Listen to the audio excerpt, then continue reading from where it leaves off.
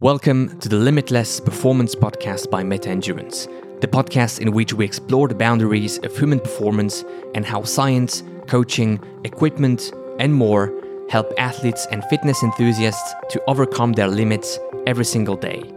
My name is Alex Filitti, and I'm your host in this podcast designed to help every listener to go beyond their limits.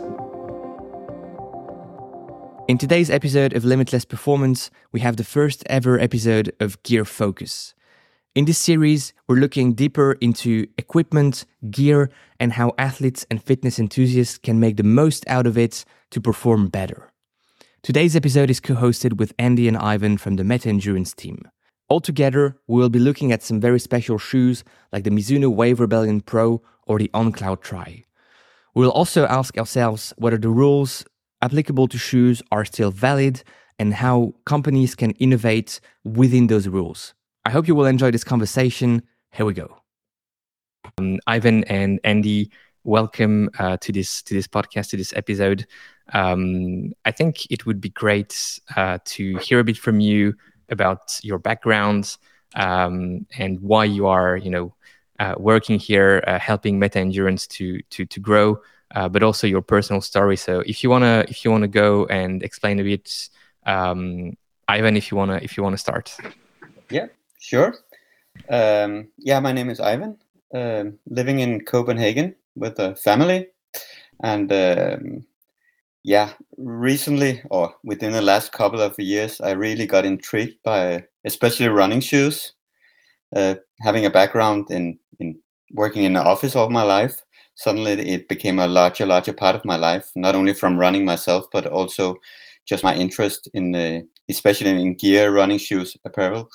And today I also work in the industry and also work for Meta Endurance to create content on digital media and also reviews and these things. And it's really the big passion of my life. So I couldn't be happier working with what is essentially my hobby. So yeah, I think that's probably passion is what brings us all together. And Andy, if you want to introduce yourself, I guess some extra passion will be added into the debate. Thanks, Alex. Yeah, I mean it's similar to Ivan. It's just I think I've got into this through just the love of running, and through the love of running, it comes with all the different experiences you can have with different styles of running, trail running, road running, running major races, just running with your mates. And obviously one of the things that makes running most fun is running in different shoes, and the opportunity to work with Meta. I mean, I've been following you guys on social since you started, I think. I remember some of your very first videos in your original Pain Cave, and just watching the group grow since then, seeing the incredible media you're putting out. It's just really good to see so many different avenues, so many different things, and it just builds my passion. And hopefully I'm hoping that I can give some back with my experiences, with creating some content, with helping people out, making some choices, and just sharing my love of running with everyone, I think. Yeah, no, it's great, and it's great to have the two of you in the team. I think the podcast is also a great opportunity to show our community that Meta is about a group of people, a team of people, and that we have various personalities in the team, various levels, various backgrounds, and that's also a huge strength for the team. And I guess for the community in return.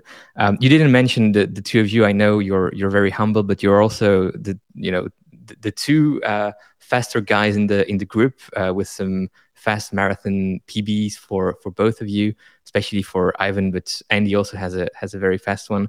Maybe you want to explain a bit also your, let's say, running curriculum. All right. I'll start off, Ivan here. I don't know if it's fast, but I'm 47, so I'm trying to keep up now. I've been running for like 11 years now, and still trying to improve. Takes a lot of hard work to just make some small improvements every year. But doing a marathon a couple of times a year, trying to do a few ultra races at 100Ks, but mostly marathon running, a little bit half marathon too, and doing the Copenhagen Marathon here in just like 5 weeks time. So really trying to have my peak season right now, trying to have the key passes. Want to break a 2:37 that I did last year, so hopefully I'll get under that. But any PB would be great at this point. So, and then my A goal is to improve at Valencia, which I've been running a couple of times, which I'll be doing this year in December. So just running a lot of kilometers or miles, and I love running, so it's every chance I get out there and trying to push myself, push the limits every time. So And also, I think, I mean, 47 is young in my head. That's how I see it. But hearing someone who started running at 36, if I do the right calculation, is also great, I think, for people to hear that there's no age to start running. You can start at any time and you can just improve no matter where you start from. So that's also a thing I really like about your background and how you came to running.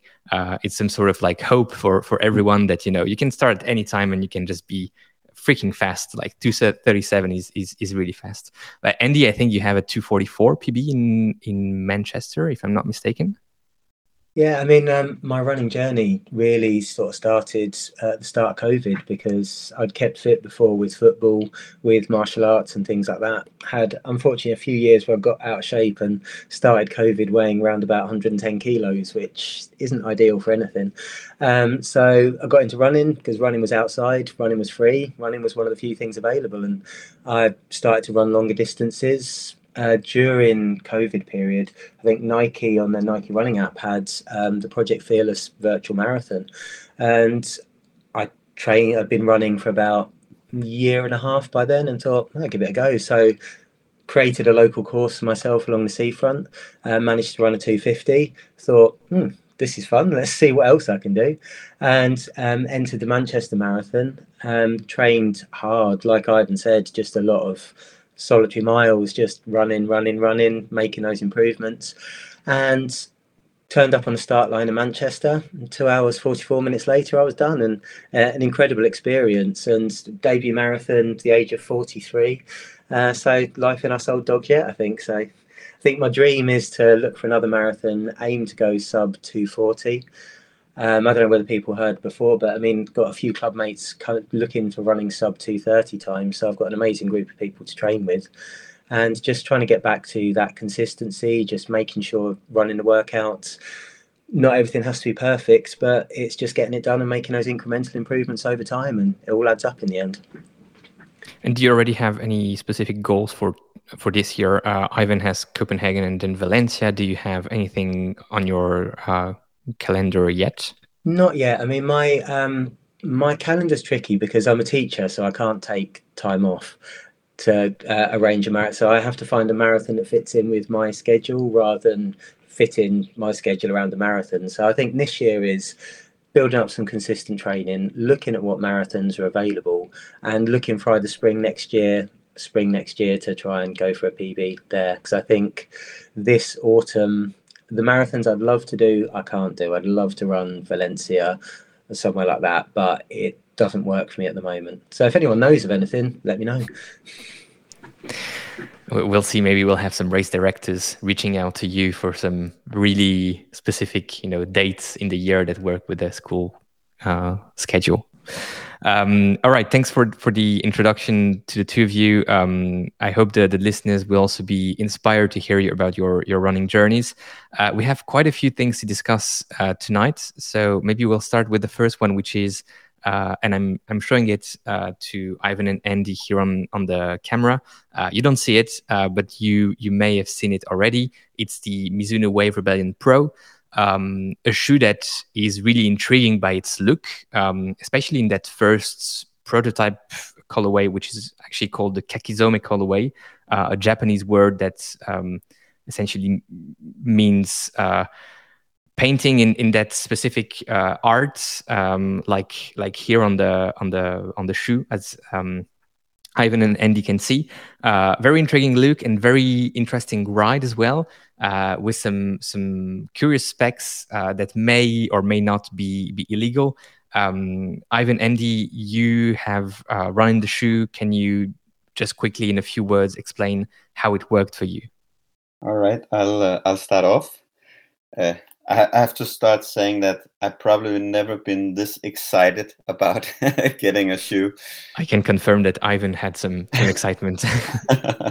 Yeah, I was really intrigued because I'm really a lot into geometry in shoes, meta ruggers, and how different ruggers change the ride. So this was so different from anything else out there. So I couldn't wait to get the shoe. But yeah, I had some different views on it. I'm a midfoot striker, so just looking at the shoe, I was thinking, okay, we have a like very long sliding rugger here, which could make for a really long propulsive phase. It has to be said that I have a really high cadence, not as high as Andy, which is ridiculously high, but a high cadence, and so I don't have like a really powerful stride. I have these like small steps, small fast steps, and I actually thought it would be really good for that when I saw the shoe for the first time. Landing on the midfoot, I was expecting like it would be like just one long propulsive phase, but it actually turned out that the perfect landing spot on this shoe is a little bit behind the midfoot. It's a little bit, when people see the shoe, they think, okay, I can't be a heel striker in the shoe because it has no heel. But in a way, the actual landing point is a bit behind the midfoot. It is almost towards the heel. And what happened to me is that it kind of forced me to land a little bit more backwards than I'm used to. So it kind of forced me to run a little bit more on the heel than usual, and it changed my gait cycle a lot. And it created a few issues. First of all, I think that my cadence got a little bit lower actually, and it made me stride with a little bit more force. And I had to use my quads and my hips a bit more than I usually do. And I also angled my foot a little bit more because I was more heel striking. So I got some issues with the shin splints that I'm usually not getting, just from the angle of which my foot was landing.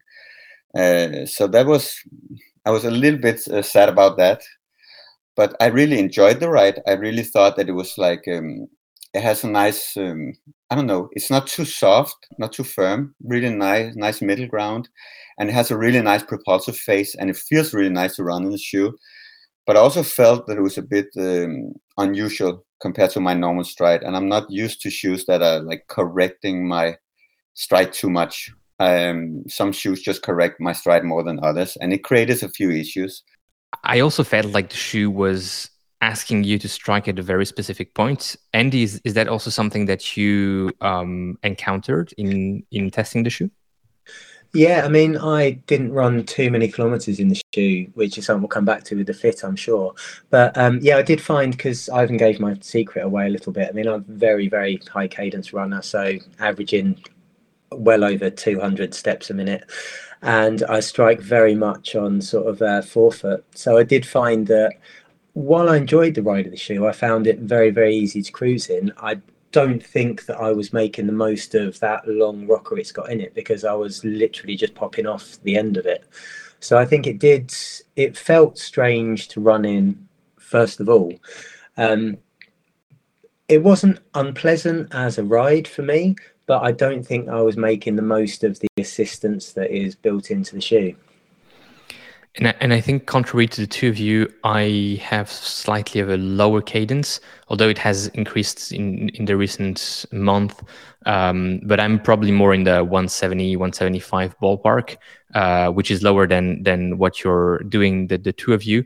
And I'm more of that stride runner. I used to be a stride runner for sure, and now I'm probably a bit in between a cadence runner and a stride runner, meaning that I'm extending a bit my stride at higher paces, but also increasing a bit my cadence, both at the same time.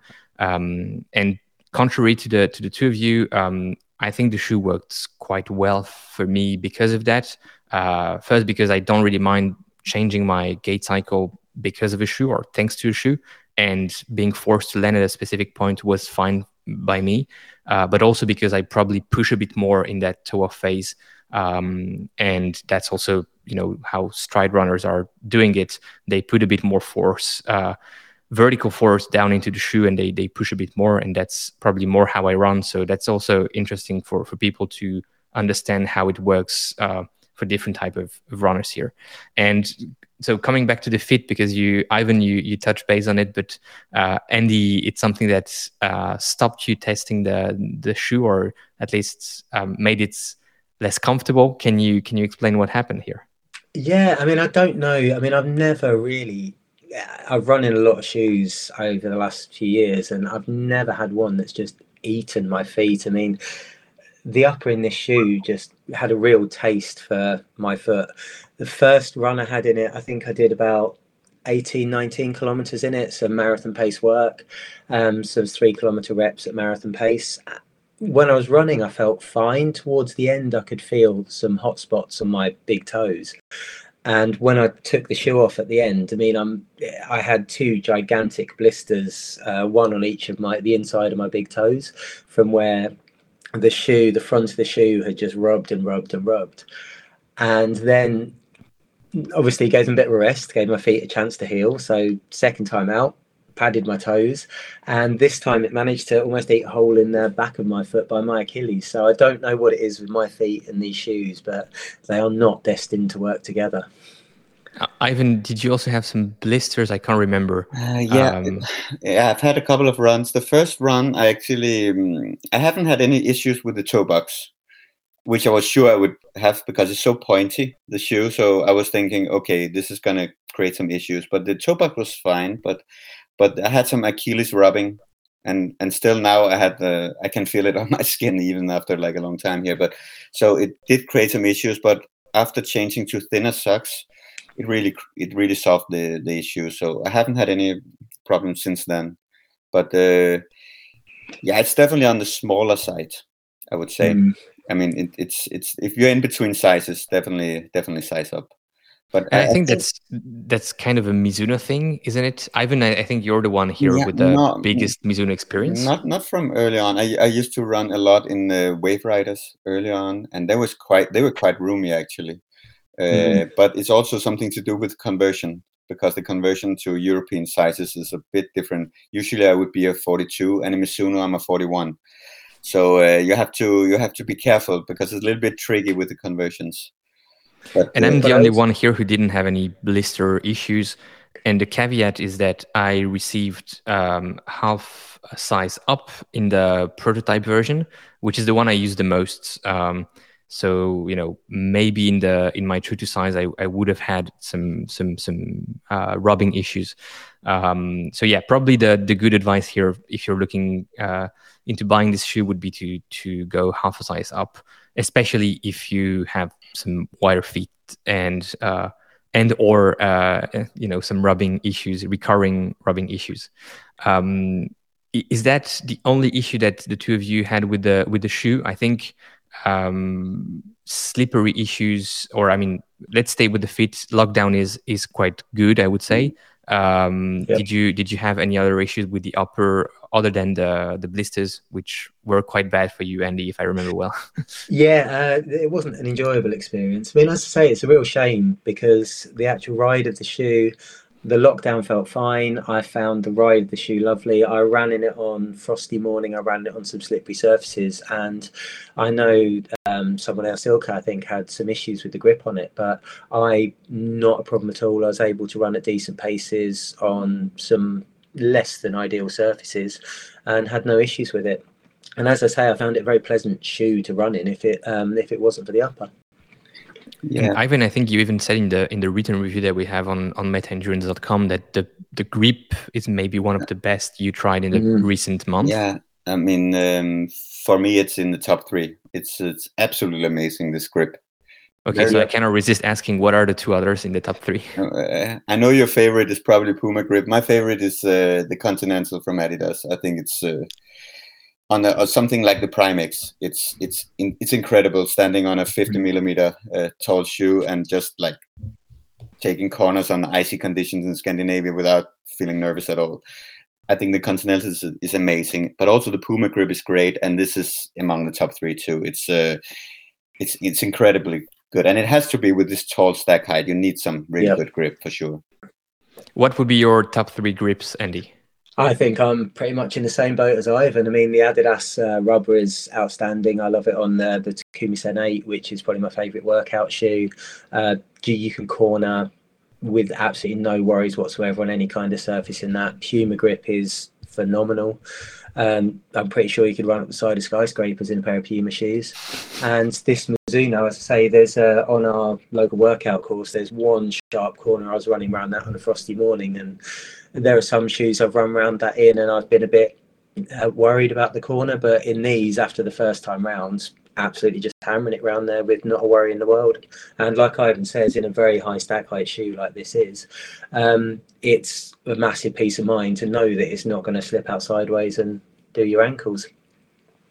And also, quite surprisingly, the outsole is covered in those small little dots of rubber, and the wear isn't bad at all. I mean, it's even not worn on my shoe, which has more than 100 kilometers. It's really holding up quite well. Yeah, it's really durable for sure. I mean, I can see like a few dots that are like a bit eaten, but it's really nothing major. And the shoe probably has, I mean, the outsole at least probably has 600-700 kilometers of lifespan, I would say. What would be your, let's say, estimates of lifespan for the outsole, Ivan? Yeah, I would be in the same ballpark. I mean, the upper looks like new still, and the outsole, no wear and tear. And I think you have so much cushioning, and it's not too soft and squishy either. I don't think it would collapse that easily, actually. I would say 700-800 kilometers, around that ballpark. Yeah. Which is probably one of the, and maybe not the best lifespan in super shoes, but quite a good lifespan for super shoes. Yeah. The two of you mentioned stack height, and I think this is a big topic with this shoe as well. So it's a race, it's a legal race shoe, meaning that it has it's complying with World Athletics regulations. But the actual stack height, the highest point, at least in terms of midsole stack, is around, I think, 52 or 55 millimeters, and this is coming directly from the product designer with which we spoke in Japan, in Osaka, at Mizuno headquarters. He mentioned that there is no sort of secret around the stack height being higher than the authorized 40 millimeters. And that's because of a trick, or I don't know if we call it a trick, but at least the placement of that highest stack being somewhere else than the place where World Athletics is measuring shoes. Basically, World Athletics, for those of you who may not be familiar with those regulations, are measuring shoes and shoe stack, for that matter, at 12% of the shoe coming from the heel. So you take a shoe, its full length is 100%, and if you start from the heel, you take 12%, and that's the specific point where World Athletics is measuring the stack height of shoes to approve them or refuse them for the purposes of the approved shoe list. And here the 40 millimeters, I think, are the stack height is below 40 millimeters at that point. It's 39.5, if I remember well. But if you look a bit further, because of that heel bevel, the highest point is actually more closer to the midfoot, to the middle of the shoe, probably speaking in terms of percentage, around 40% of the shoe, 35-40% of that length coming from the heel, starting in the heel. And there you have that 52-55 millimeters.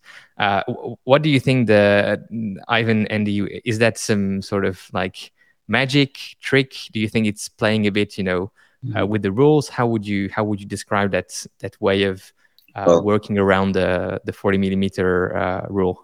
Well, it's not the first time we've seen it. But maybe it's the first time that they have thought it into the product. I can imagine it's something that's well thought out.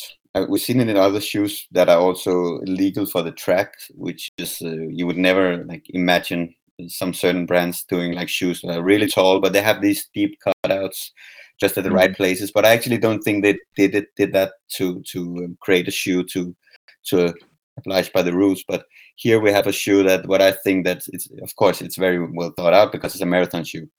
So they did think it when they created the product is something that they knew for sure. But yeah, I mean, these are the rules. I think, honestly, I don't think it's cheating, or I think, I mean, if there are some rules, I think it's fine. That's it. I mean, I'd agree. I think, I mean, all sports play in the grey areas, don't they? I mean, everyone's got technology. Technology is always improving. It enhances the running, and the rules are there, and you're allowed to play within those rules. So the shoe companies are very clever, and they're going to play within them. So now the question would probably be, if there is so much gray zone around stack height rules, should the rules be different? Should the measurement be a range, coming from 12% down to 40% of the length of the shoe? The stack height needs to be less than X millimeters, or the variance between the highest point and the 40 millimeters cannot be more than X millimeters. Do you think that's something that should be implemented? Yeah, I think they could they could implement it. They could say that the highest point is not allowed to be more than, let's say, 45 or 40 millimeters. That would be an easy way to do it. And then maybe not measuring at the center point, but just saying that's the highest point and that's it. So maybe going by the 40 millimeters just as the highest point in total.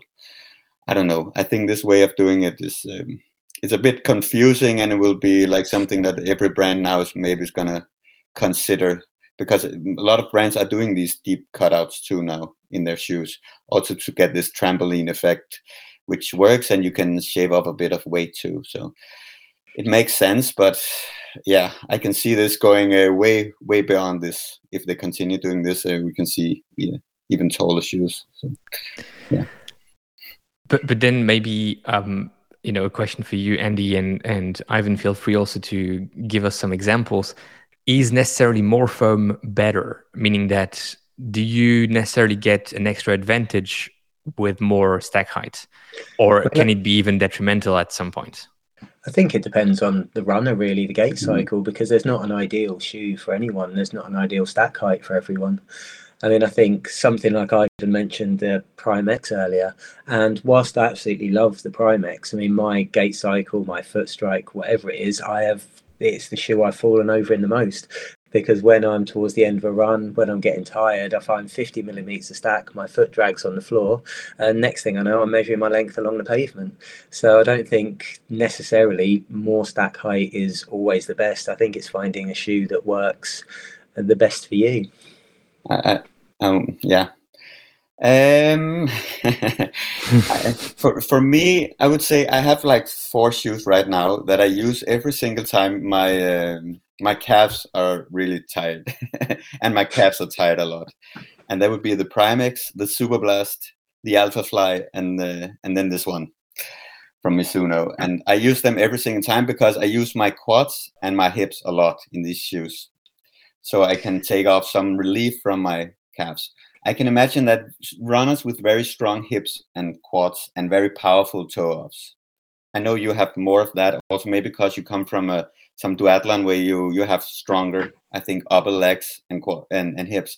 I can imagine some runners with where these parts are stronger, they can really benefit from these taller shoes. And I know some runners myself which would go with a Prime X any day of the week if they were doing a marathon, if they could. And that's because they're so strong up there. I'm not that kind of runner, so it wouldn't benefit me, but it would definitely benefit some type of runners, I'm sure. So yeah, quite interesting. I think I would tend to agree with the idea of it doesn't necessarily benefit everyone, but some people would get a huge advantage from having more foam underfoot. Yeah, I mean, it's an interesting debate, and I think we will see more, innovation, more, revolutionary geometries coming from shoe companies to try to play a bit with that gray zone. This is not the first shoe, and we'll see more examples of that. I think Mizuno are one of the companies pushing that the most. I mean, looking at your unboxing video today, I think the Mizuno you unveiled there is even more extreme than this, and yet it's somehow track legal, isn't it? Yeah, that's Andy's referring to the Mizuno Wave Pro, which is a crazy looking shoe that essentially doesn't have a heel, and you can, it stands just on its midfoot or forefoot. It's a very surprising design, but yes, I think it's track legal. And they also have the Mizuno Wave Pro QTR, which is even race legal for distances below 800 meters. So yeah, Mizuno is definitely playing a lot with maybe less foams and maybe less of that compound aspect, but certainly in terms of geometries, they're ahead of the curve. And they do have, we managed to visit the engine, so it's like the research and development center in Osaka. They have a team of like young, very motivated people there trying to see how they can be the next. I don't want to say the next Nike, because the Vaporfly and the Alphafly are not necessarily the best shoes for everyone, but at least they're trying to be the best company in terms of super shoes and racing shoes tomorrow and after that. 2024, 2028 Olympics, they definitely have that in mind.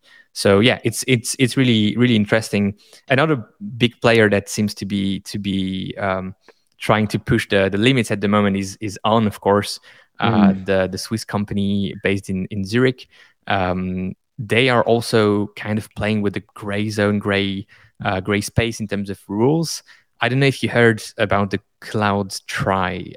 It's a shoe that's some people shared images of on social media recently. Have you seen it? Is that the super thick On shoe that some people were wearing? So there's one super thick shoe that was worn in Kona for the Ironman World Championships by Gustav Eden. It's not that one. That one was a custom one-off shoe that was legal at the time because there were no rules for Ironman. So this one is now forbidden because Ironman is using the same rules as World Athletics. No, this one is one that was worn by Gustav Eden, the same Norwegian triathlete, unsponsored athlete in Abu Dhabi. I think it was the weekend of March the 5th, if I'm not mistaken. And it's basically a shoe, CloudTri 1 and CloudTri 2, two shoes that appeared on the World Athletics list of approved shoes as being approved, not like in development phase, but just, approved. And I can even give you the date. I think it was in February, somewhere there. The funny thing is that they are on that list, and it seems like being on that list as approved shoes and not development shoes. So development shoes are essentially prototypes. Once the shoes are approved and are white on the list, they're supposed to be available to the public. But have you seen the CloudTri being available somewhere on the internet or in any shop that you have been to? Not yet, no. And I mean, I haven't seen it either, and maybe it has been sold somewhere in very limited quantities. But I think that's also maybe an area of, I wouldn't say certainly not cheating, because again, the rules are what they are, and just companies are playing with them. But the availability rule was made for some reason, and now we see shoes that seem to be, custom shoes. On essentially has two top names in triathlon, and they also have two CloudTri shoes, the CloudTri 1 and the CloudTri 2. One could think that these are custom versions for the two Norwegian athletes, and surprisingly, the shoes are not available anywhere. So yeah, it's quite interesting also here. I don't know what happened to that rule, because in the beginning it has to be released some time before and available in small quantities. And today it seems like this rule, I don't know how many. It seems like it's not followed really. That rule. It's we see a lot of shoes on top marathon runners before they're released, or I haven't seen them available for the public at all. So I don't know if that rule still applies. Certainly, it's similar with, I remember the New Balance track spikes, was it last year or maybe slightly earlier, when they were winning everything on the track, but you couldn't get hold of them anywhere at all. I think for the New Balance, I saw so it was the LDX, the Supercomp LDX, that released like, in size US size 4 or 5 on the US website. Probably in like two pairs. I don't know the number of pairs, but the sizes were US 4 or 5, if I remember well. I have a screenshot somewhere of that. But for this one, the on shoe, I haven't seen it anywhere. The availability scheme as per the World Athletics rules is, and I'm quoting it, the new shoe must be made available for purchase by the relevant sport manufacturer no later than 1 month prior to the start date of the first applicable competition at which the athlete proposes to wear the new shoe, unless otherwise agreed in writing by the chief executive officer. So the rule still exists. That being said, it nowhere in this document is mentioned a quantity or a place at which the shoe must be made available. It's just must be made available. So maybe the CloudTri was sold at the Zurich shop of On in like one pair, and someone got it because they were lucky that day. When we see the Alphafly on several athletes, for instance, at the moment, we would assume that it was to be released soon. But yeah, I haven't seen anywhere where the Alphafly would be available, and I can't imagine that Nike of all would make it available to the public before. But that's a bit different, because the one you're referring to is still, first, we're not sure about the name. It could be the new Alphafly, but maybe it's another shoe, and it's still referred to as a development shoe on the list of shoes. So technically, because it's not a new shoe but still a development shoe, it doesn't have to be available. It's a new shoe, so a shoe that has been approved and that is on the list, that must be made available 1 month prior to the first competition. So the Nike one technically, is still a prototype, and there's a beginning date for that prototype phase. It's the 4th of December 2022, and it runs until the 3rd of December 2023. Until that date, and Nike can just have the shoe out there and athletes racing in the shoe without any problem, because it's considered as a development shoe. Okay. But at least that's my reading of it. Yeah, but I think one topic that's interesting is it's a lot of these brands that we used to consider being a little bit behind the curve, and I'm also referring to ASICS as a good example. Are some of the companies like Mizuno and ASICS a few years back, they would not be like the first movers when it comes to new geometries and shoes, and experimenting a lot like ASICS are doing with having like shoes for stride runners and cadence runners and these things. And now I think some of the leading companies, or some of the companies we just a few years ago would think would be way behind. So it's interesting to see a lot of, also Puma for that matter, but it's interesting to see a lot of these brands now leading the way in a way, don't you think? Or definitely. I think Puma is really leaping inside the Fast R, and especially the Fast Forward, which is an absolutely mad shoe with the crazy geometry on it. It's an incredibly fun shoe to run in. But like you say, I mean, Nike, since the Alphafly, it's just been small iterations, whereas Mizuno, Puma, ASICS have seemed to be making huge strides forward in trying new things. Is it maybe also a period now where all the manufacturers got access to PBA or PBEX, and that's one place where everyone seems to be at the same level, and now the other area of improvement has to be geometry? It's like those two compartments, and once you've reached the highest level you can in one place, you need to explore the second one before maybe some new improvements will happen in the compound side of things, don't you think? Yeah, I totally agree, and I think that the third parameter, maybe with the carbon plate itself, the patterns that some company has gotten on certain angles, because it matters a lot, the angles of these carbon plates. And I don't think the carbon plate itself is. I think the foam matters much more actually, but it has to work together with the carbon plate, and it's like we have both the geometry, the carbon plate, and the foam now that have to work. And we see especially geometry now is like something they focus a lot on, and they can try to experiment a little bit more with, especially some of these companies that want to get some gains, which have been a bit behind. I think it's easier for them maybe to play around a bit with the geometry. Yeah. Is there any company that you're thinking of that hasn't reached the foam standard level yet? Yeah. And by standard level, I refer to, having a PBA foam. Yeah. Brooks. Yeah. Brooks are, I don't know. I mean, it's in a way it's in specialty stores, which I'm a part of myself. That's that retail area. It's the largest brand in the world, but they make pretty much the perfect fit in shoes. So it helps a lot when you're selling a shoe. But they could play around a bit more with these kind of things. They're playing it safe these years. Don't take too many chances. At some point, they have to enter this ball game, but I'm pretty sure they will. Hoka, I think, haven't they just caught up releasing their first PBA-based shoe? Yeah, and now it seems like it's like a good one. I mean, at least from my personal perspective, it's definitely a very good one, and I've heard some good feedback. Is that one that you're willing to try? Yeah, I mean, I'd love to try, because my last experience with Hoka, I mean, with the midsole foam, wasn't the most enjoyable. I found it quite dead. So if they got something bouncier and more fun, I'd love to go.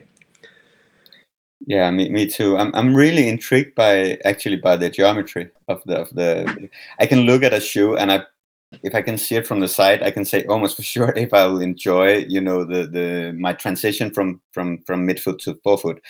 And I like these, like where you have the rugger both at where you have the cutoff both in the heel and the front, like you do in that shoe. It seems very promising. It reminds me of some of the Skechers actually. Some of the Skechers have the same like M strike profile, which seems to work very, very well from my high cadence run. So yeah, that's a shoe that would be really interesting to try on. It's actually the shoe that I use today, and I can confirm it's really special. I would probably put it at the top of my sort of list of shoes in which I would race if I had to race tomorrow. I'm not racing tomorrow, but it would be the Hoka, I guess. It does seem to be a shoe that has received some very positive reviews from everyone that's had it on foot so far. Listen, we've discussed shoes, companies. We have a few more minutes. There's the Boston Marathon coming up next week. I mean, in 7 days, but of course, it's always Monday for the Boston Marathon. Are you going to watch it? Do you have any favorites on the men and women side? That's the Kipchoge show, isn't it?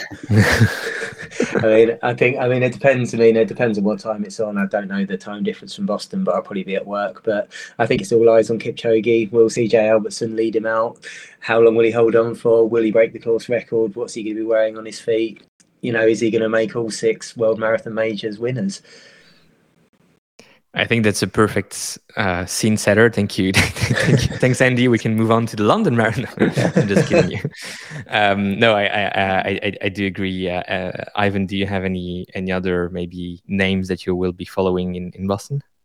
No, I think I don't know. I have the same analysis as Andy here. I don't think we'll see any big surprises. There are some young guys coming up these years, but I don't know. It's a tricky course, and weather conditions are tricky also, and it all depends on the day. Are they gonna have headwind or tailwind, and how hot cold is it gonna be? And of course that can play a role, but I don't expect big surprises. And of course, people are saying it's a tough course, but these runners are used to running on so much hillier courses. I honestly don't think it will be that big of an issue. It's even it's actually a bit downhill, and you could have a tailwind, so you could have really, really fast time, surprisingly fast times, I think. So yeah, no, actually I think we'll have a pretty fast time there, and yeah, we'll see. I'm not going to come with special names, but I think it's going to be an interesting one, but I don't think it'll be that surprising, to be honest. I don't think we'll. I mean, for Kipchoge, we're talking about him. I think he made his world record. I'm honestly, I don't think he'll make a new world record. I think he'll make his world record. I think his focus is somewhere else now, and I think we'll see within the next 3-4 years, we'll see more than one guy beating his world record. That's my suggestion, and of course not in Boston, but his focus will now be on the 6 majors and winning those. And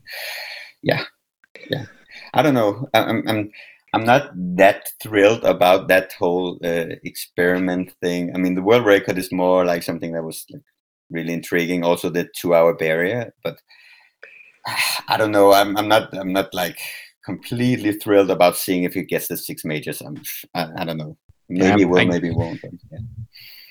I'm probably with you here. I would rather have like a 2:05 or 2:06 or 2:08 marathon, but like a proper race with people playing strategics and looking at each other, rather than having one guy in the front and just some question of timing and how he holds his pace. I mean, times are great, but it's also about good racing, like you say. I mean, when you got something like the sub-2 attempt, when it's all set up perfectly for someone to perform, that's amazing. But the best sporting events come from those stories, come from that narrative, come from that close fight towards the end, don't they? Yeah, they do. Guys, thanks so much for taking the time to record to the podcast tonight. The episode will release after Boston, but maybe before London. It's still the early episodes of the podcast, so the schedule has to be refined. But if you're listening this before the London Marathon, there will be a Meta Endurance group run organized on Saturday. You can check the Strava group, the Meta Endurance Strava group, for more details.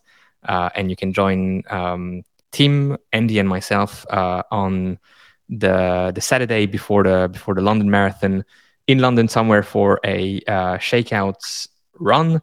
Thanks, Andy. Thanks, Ivan. And we will be doing another one very soon. Thank you very much, guys. Have a great evening. Great. Thank you. Thanks for listening to this episode of the Limitless Performance podcast by Meta Endurance. I hope you enjoyed it, and I hope it will inspire you to go beyond your limits. You can find us on social media at Meta Endurance and at Alex Filitti. Don't hesitate to tag us and ask your questions. We'll try to answer as many of them as we can in the upcoming episodes. Thanks again, and see you in the next one.